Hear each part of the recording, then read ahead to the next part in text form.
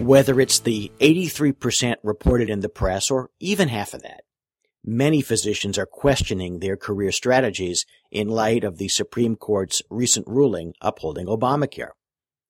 It appears certain that an increasing number of physicians will be disappointed with Obamacare and the burdensome requirements of its bureaucracy.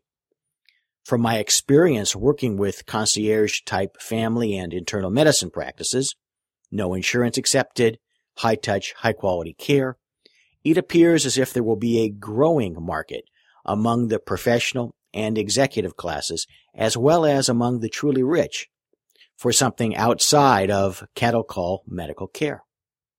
But what about specialists? Can a cardiologist or a hand surgeon adopt the same kind of practice? In some instances and in some locales, it's entirely possible.